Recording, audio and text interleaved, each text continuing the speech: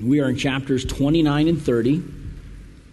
And last week, we left Jacob.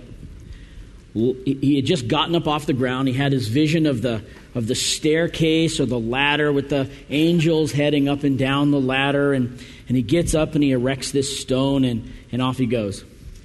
As I was studying this, I just thought, these next couple of chapters are so dysfunctional. I'm amazed that we're redeemed at all. As you read through this, you just think, that's not a family tree, that is a weed. And the more we read about it, the more you go, if it weren't for the hand of God, you can be sure we would not be here with smiles on our faces, seeing what God is doing. You just wouldn't. And so part of what I had to do is, I went out online, I said, I need a story. I need a story about just dysfunctional families, and they got to be out there. And so I typed in dysfunctional families. I spelled it incorrectly, so it helped me. And I started reading these blogs. But one of the first links was the funniest thing you've ever seen in your life. And so this is a great idea. All of us should do this because it will help us normalize suffering. Dysfunctional family bingo. This is the best.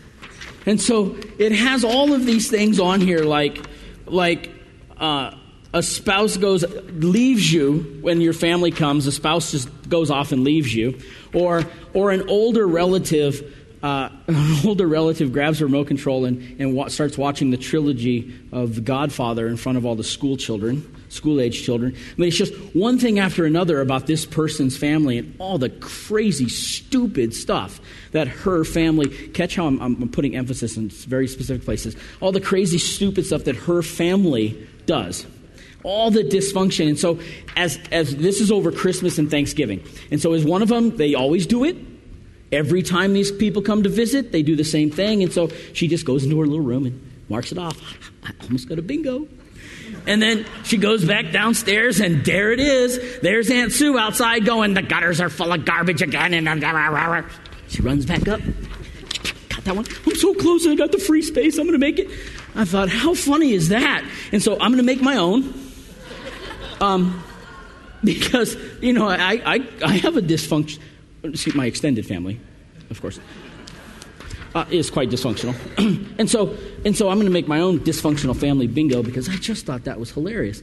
And if I were to actually refill that out for the dysfunctional family for Jacob, I'd have to use two different cards.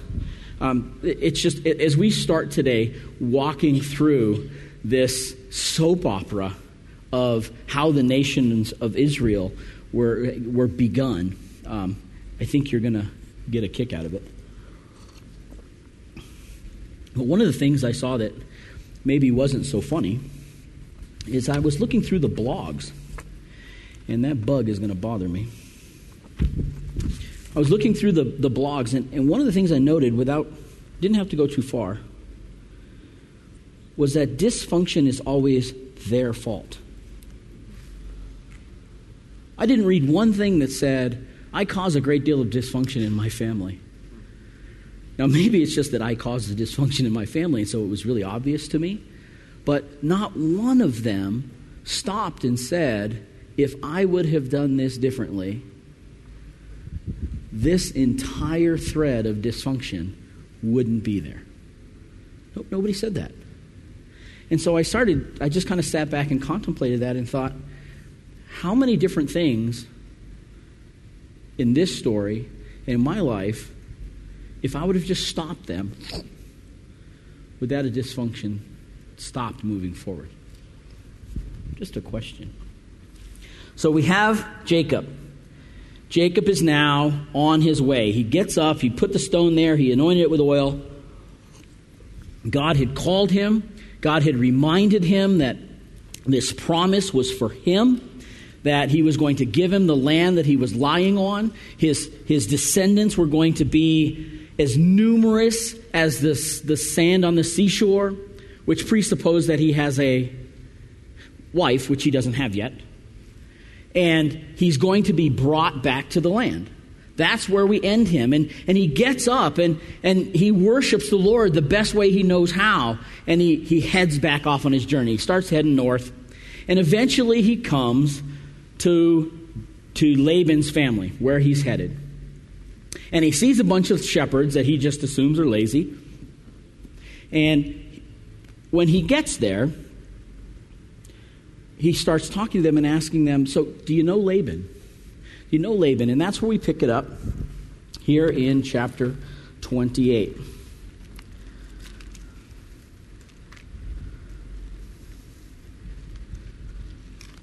Didn't have it marked.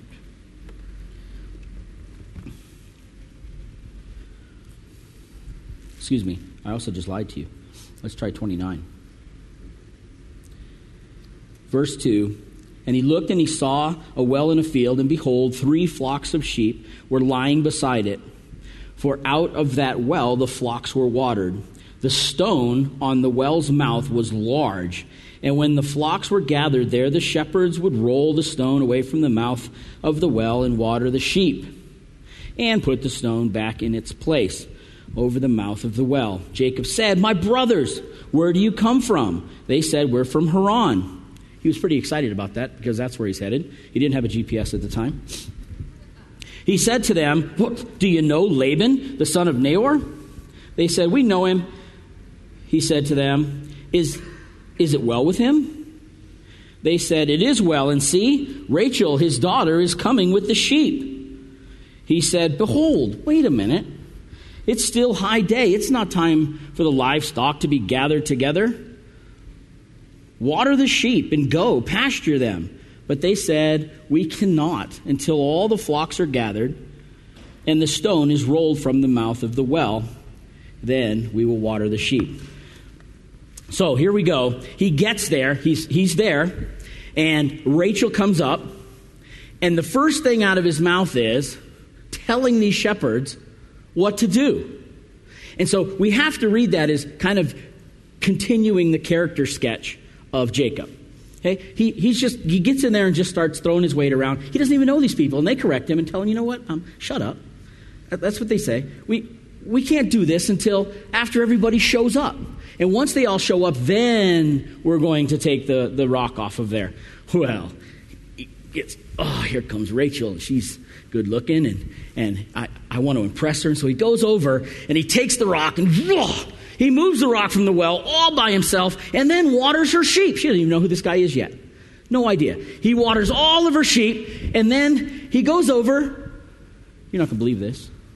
Now, this poor little girl is kind of wondering what this guy is doing. This burly just moved the big stone and goes over and kisses her, and then starts crying. Now, we're just going to start this just by saying this is kind of a chick flick, okay? We've already set up we have this strange guy that shows up, and I'm sure his shirt was torn right about here. And he's, okay, never mind. Moves the rock. And so she hears who this guy is, and he does just like Rebekah and runs home and tells Laban, I found this guy.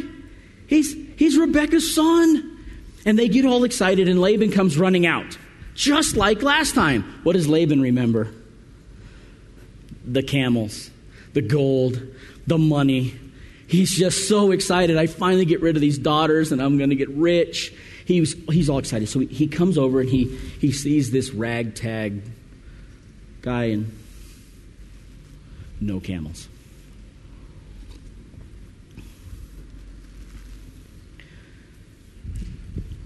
So he stays with them. What's his name again? Jacob. Jacob stays there with Laban for a month. He's telling him all the different things that have gone on. He tells him about Bethel. He tells him about Isaac. He tells him why he's there and he's not at home. He tells him all these stories. And Laban says, okay, you're one of mine. Now, what did that actually mean? Did that mean, okay, darn, you're one of mine? Or was it, all right, you're one of mine, and you can stay here now? Don't know. It doesn't really tell us. But after a month of working, Laban comes up and says, you know what? Just because you're my relative doesn't mean I shouldn't pay you for working. Who said anything about working? Wait. Nope. Nobody offered to work. Jacob is just hanging out here. Now, this goes back and forth. Some of the commentators will say, you know what, he'd been working hard for a month, and Laban was just saying, you know what, I need to pay you. But then some others say, there's no mention of Jacob doing anything here, but hanging around looking at Rachel. And so this was Laban's way of saying, you know what, let's talk about how you're going to earn that goat meat that you're eating. Let's talk about that, and we're going to put you to work. And so Jacob then says, well, you got this daughter, and I will work for you for 7 years if you let me marry this girl, Rachel. And Laban tells him, well, you know what? Better I give her to you than somebody else. How's that for a response? Dads, when you're ready to give the hand of your daughter to somebody, can you imagine saying, well, I guess you'll do. Better than somebody else, I guess. At least we're related. Can you imagine that response? Well, that's how he responds. He never actually says, yes, I will give you Rachel. He just says, oh, better I give her to you than to somebody else. And so 7 years, Jacob starts to work and work and work. And then it happens. It's time. His 7 years is up. And he goes to Laban very forcefully, because Laban must have been holding back. And he goes to Laban. He says, give me my wife. Okay, that was emphasis. I added that. But there is emphasis in the passage. Give me my wife, he says. He doesn't go and say, hey, our 7 years are up. It's time for me to get married. Well, Laban responds and sets up the feast. And at the end of the feast, Jacob is in his tent, and Laban brings the bride. And the bride is all veiled. And Laban is Jacob, it doesn't say this, but I just have to assume he's been partying. And what's about to happen, as far as I'm concerned, presupposes that this man had some party in him. He was a little up on spirits. I'm just going to assume that. Brings the wife, presents the wife to Laban, presents Zilpah, her handmaiden. But when Jacob wakes up in the morning, what does he find out? Could you just imagine this? I mean, you can't even get this on television, okay? He wakes up in the morning. This is like, okay, I haven't seen the movie, but I've heard about it. The Hangover movie, where the guy wakes up, I think, in the morning and ended up marrying somebody and didn't even know it. Okay, well, that's kind of what this is like. He wakes up and he looks over, and it's not Rachel. He looks over and he had married the older sister, Leah. Laban got him. And so we sidetrack right here for a minute and say, okay, that's not funny. Jacob he's just infuriated.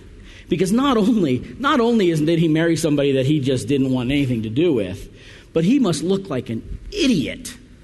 Because we have now a week of festival.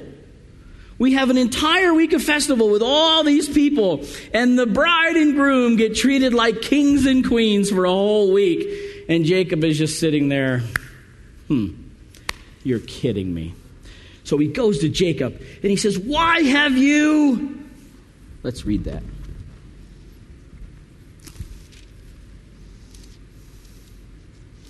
In verse 25, and in the morning, behold, it was Leah. And Jacob said to Laban, what is this you have done to me? Did I not serve you for Rachel? Why have you, what's that word? Deceived me. Now, think about this deception that's just happened. How like this one is. It was dark. He couldn't see. The birth order got switched because what Laban says right after that is, it is not so done in our country to give the younger before the firstborn. Birth order got switched. Dark, couldn't see, got deceived. and ended up with egg all over his face. We're catching that? There's a universal law here. Don't be deceived, Galatians 6. Don't be deceived. God is not mocked. What a man sows, that also will he reap. Now, why? Why? And this is a place where, in my Christian life, I struggle with this concept a little bit. Because when I came to Christ, my life was supposed to be just perfect, right? Because isn't God like, when I give my life to him, God has control over everything. And so when I come to Christ, my life should just be blessed. It should just be perfect. I should never get a bill. I should never get a throat ache, a headache. No one should ever backtalk me. Just whatever my will is, it should just happen because I'm charmed. Okay, some of you have to admit, when you first came to Christ and you were totally ignorant of God, did that not cross your mind? And then the first time you were leveled with consequences of sin, well, wait a minute. Where's this God that I met at Bethel? Where's this God that said, I'm going to be with you and I'm going to protect you and I'm going to take care of you and I'm going to give you clothes and I'm going to bring you back to your father? I could just see Jacob right now going,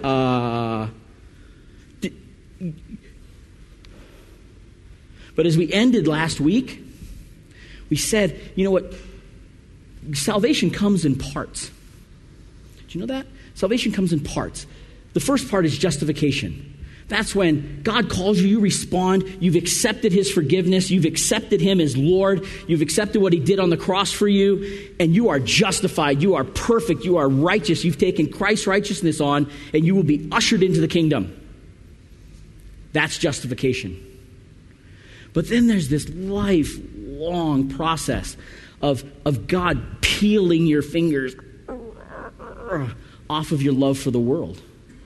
And that creates pain.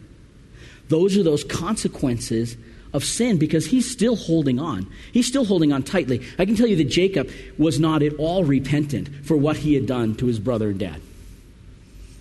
He's kind of bumming that he's had to move over here, but now he found a beautiful lady. Everything's kind of working out for him. You know, I had this vision from God. I'm going to be the man. It's all pretty good. Not, wow, I've really done wrong, and I need to make that right, and I need to ask forgiveness for those things. You never see that. You haven't seen any of that yet. And so God is teaching him what it means, what repentance really means. And he uses so often, just as God does with us, uses the exact same situation to remind us, because we don't see it when it's our life, but we can see it when it happens a different way. Right? King David is the same way. King David, he had this adulterous affair. He committed murder, all these things. And Nathan, a prophet, comes into King David and says, I got the story for you, fella. And King David says, well, go ahead. And Nathan says, there's this rich man. There's this rich man who went to this poor man because he had guests, and he took his one and only ewe lamb and he cut it up and he cooked it for his friends. But he took it from the poor man, and the poor man is the only one he had. This rich man had all kinds of sheep and ewes and ewe lambs. He had all of this stuff, but he didn't want to use any of those. He went over and stole one from this other person. And what happened? What happened to David? You just feel it as you read it. He's just getting madder and madder. And he says, you just tell me who he is. And he's a dead man. He could see the sin in somebody else's life, but he didn't see it exactly here yet. And when Nathan said, you are that man, God used that to bring about repentance in David's life. And so often we can be all kind of judgmental on other people. Even Jesus said, be careful. Be careful when you judge other people, because you're going to get judged by the same measure that you judged other people. And sometimes you feel that when it's coming out of your mouth and you know you're being judgmental, and you go, ooh, I'm going to hold back on that one for a minute, because I do not want that same rod measuring me. Because when it does, you're going to come up lacking. So God uses this in Jacob's life to start bringing about repentance, start showing him an attitude of repentance. And so Jacob just responds and says, okay.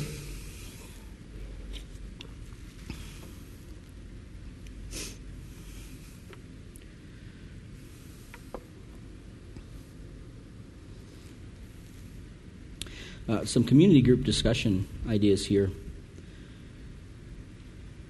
I have to go here, even if we don't finish. This week, I had some discussions about Hinduism and reincarnation and the idea of karma and how it matches to this law of reaping and sowing. And here's what karma is. Karma is when you're born, you begin having thoughts and you begin having actions, and everything has a cause and effect. Okay? And it stacks up. It stacks up. You have your good karma, you have your bad karma. And as we all start doing these things, this is a Hindu belief, as we all start doing this thing, it kind of creates what we know as life. It's all of these reactions to thoughts and actions which kind of create what we know as life. And if you take God out of this reaping and sowing, that's kind of what you have. You do something or think something, and there's a reaction to it. Right? You reap something because you sowed something. You did something, therefore something else happened. I did something to somebody else, they suffered.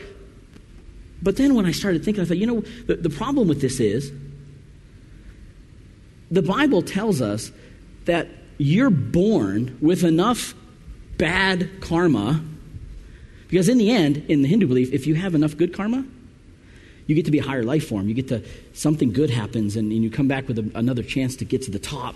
But if you have more bad karma, you come back as a lower life form, right?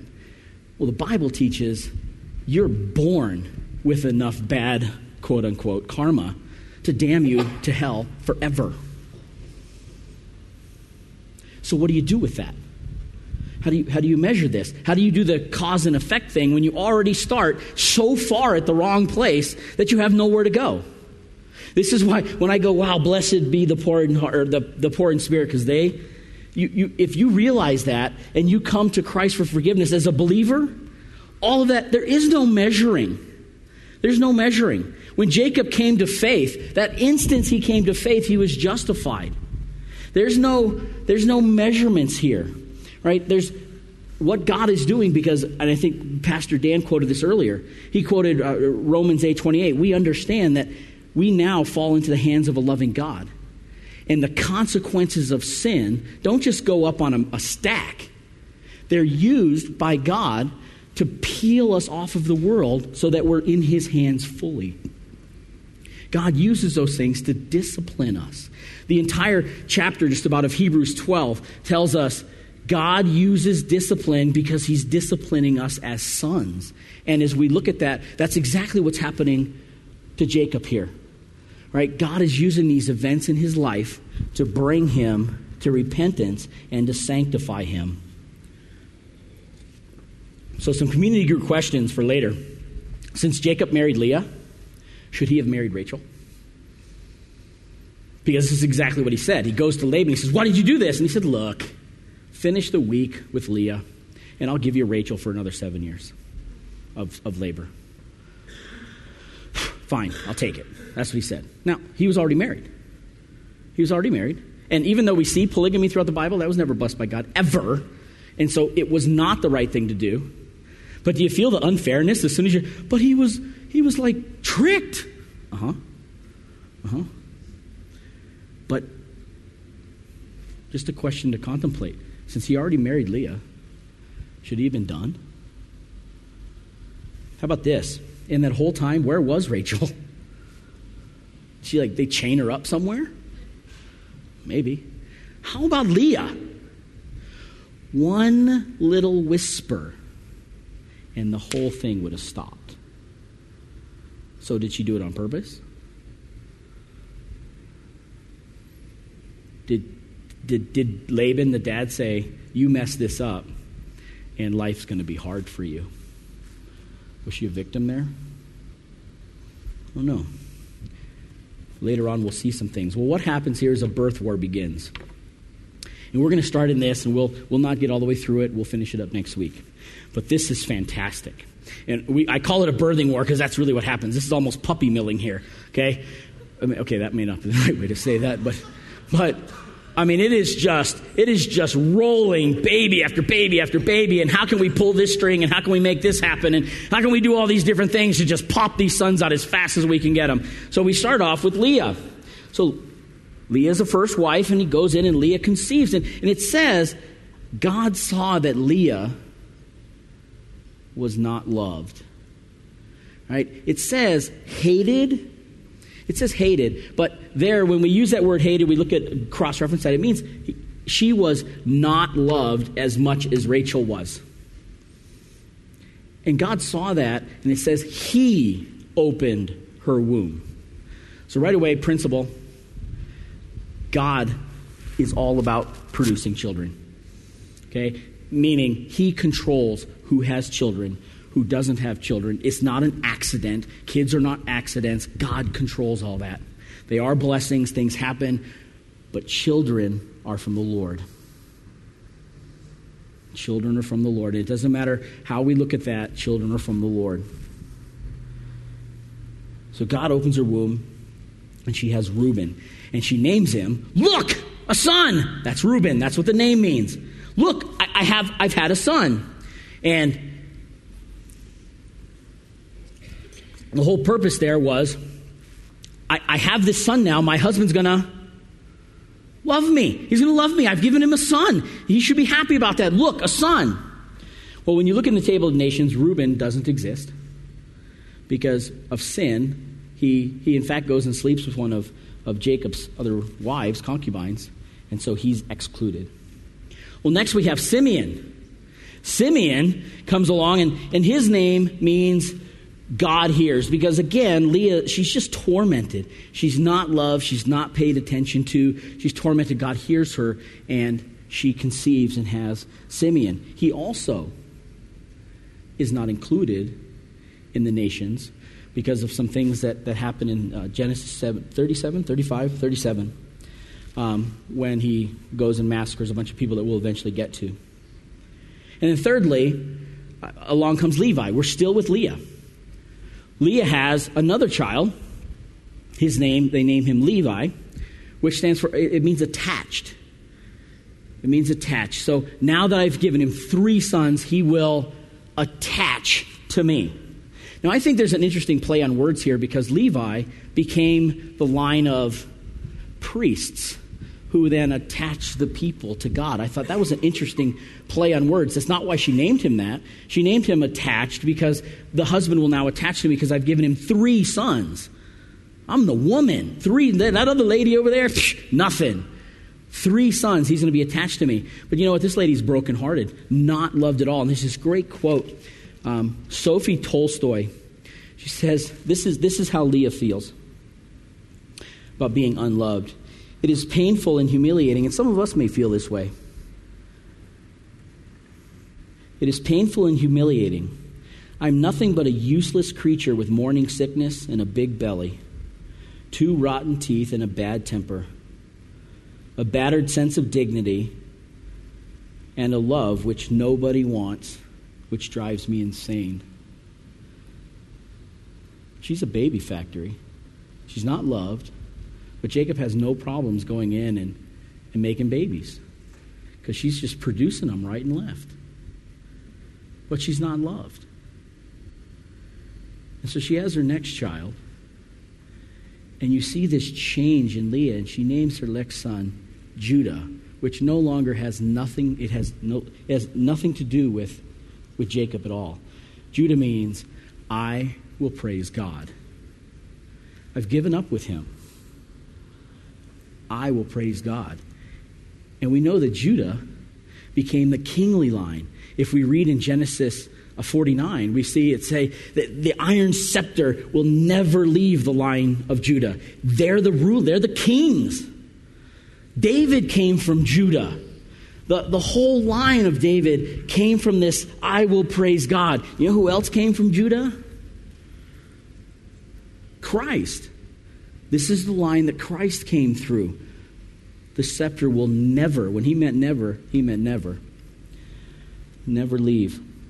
So she had given up on Jacob and named him, I will praise God. Well, Rachel then, let's do one more. Rachel looks over and she's being beaten down. It's 4-0, right? This lady's putting out babies and I've done nothing. And so she goes to Jacob and she says, give me children. And Jacob rebukes her and says, who am I? Am I God?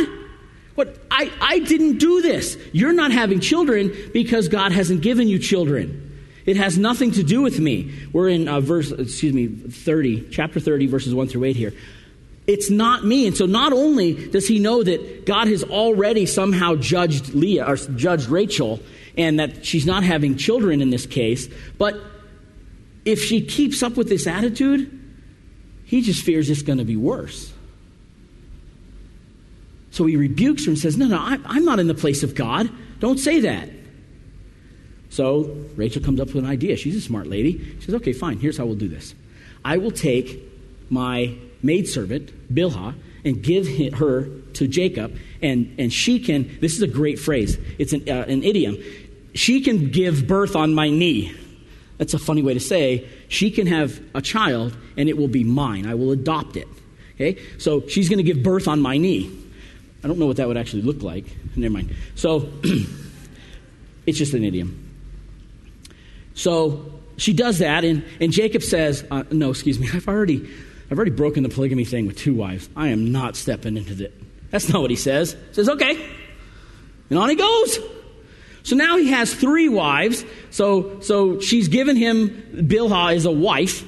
And so he goes into her, and she has the first son for Rachel. And Rachel names him Dan. And Dan means judgment. And here's what she says about him. She says, you know what?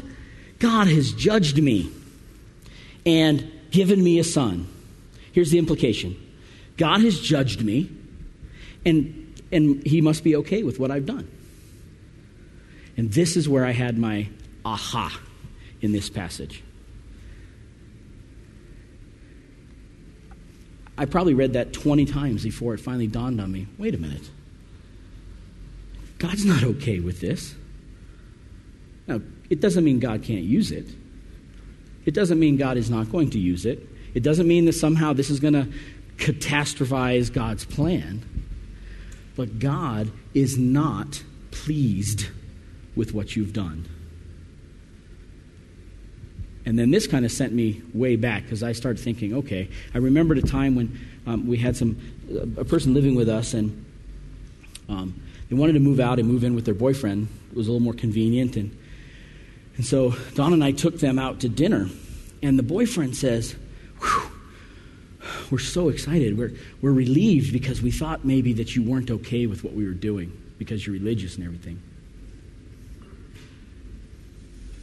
And I don't usually get really excited. But that one sent me to a bad place. Maybe it wasn't too. Immediately, you had to say, don't confuse grace. Don't confuse grace. Maybe not the word. Don't confuse us loving you with accepting sin. Don't go there because we are not accepting your sin at all. All right, so it's always easy to do that in somebody else's life. But then it's time, as you're reading through this, to go, okay, enough of the judgment thing. Let's get the stick. Put it right here and see how you measure up. And just go through the number of times when I have done things and said, well, the ground didn't open up and God didn't swallow me. Guess it must be okay. Guess God must be good with it. Now, you don't say that consciously, right? But when you do it, you know it was sin, kind of. But then tomorrow you wake up and the conscience is a little bit seared and nothing's really happened. And so you start thinking, well, grace, right? But God didn't do anything. And that's a dangerous place to be. That is a dangerous way to view God. God hates sin. We can justify, we can name our children, we can do whatever we want and think that God is okay with it. God hates sin. But this passage in 2 Peter chapter 3, 8 and 9, but do not overlook this one fact, beloved. I love this, even as we were singing this morning, just knowing that God is patient with me. Just what I'm about to read, I know that God is patient with me. I know the ground should open up and swallow me at times. I know that there are times when I just look up and just wait for, boom, one last time, you're done. I'm going to give you over to a depraved mind because that's what you deserve. You've stood in my face enough times. You've this and this and this. I'm done with you. That's what I expect. But this is the God I serve right here. This is the God who saved me. This is the God who promised to sanctify me. The same God that told Jacob, I'm going to be with you and I'm going to bring you back. This is the same God who is going to see me to the end right here. I love this. Maybe I should just read it. 2 Peter 3, 8 and 9. But do not overlook this fact, beloved. With the Lord, one day is as 1,000 years, and 1,000 years is as one day. The Lord is not slow to fulfill this promise, as some count slowness, but is patient toward you, not wishing that any should perish, but that all should reach repentance. This is the God who is slowly building me into the image of Christ. And any of us that are in Christ, this is the God who's working. He's working to see you like Christ, and he's not going to give up on you. That's it doesn't matter what we do. Excuse me, let me say that a different way. We can justify our sin and think God is okay with it. No. God is patient with us, and he sees us to completion.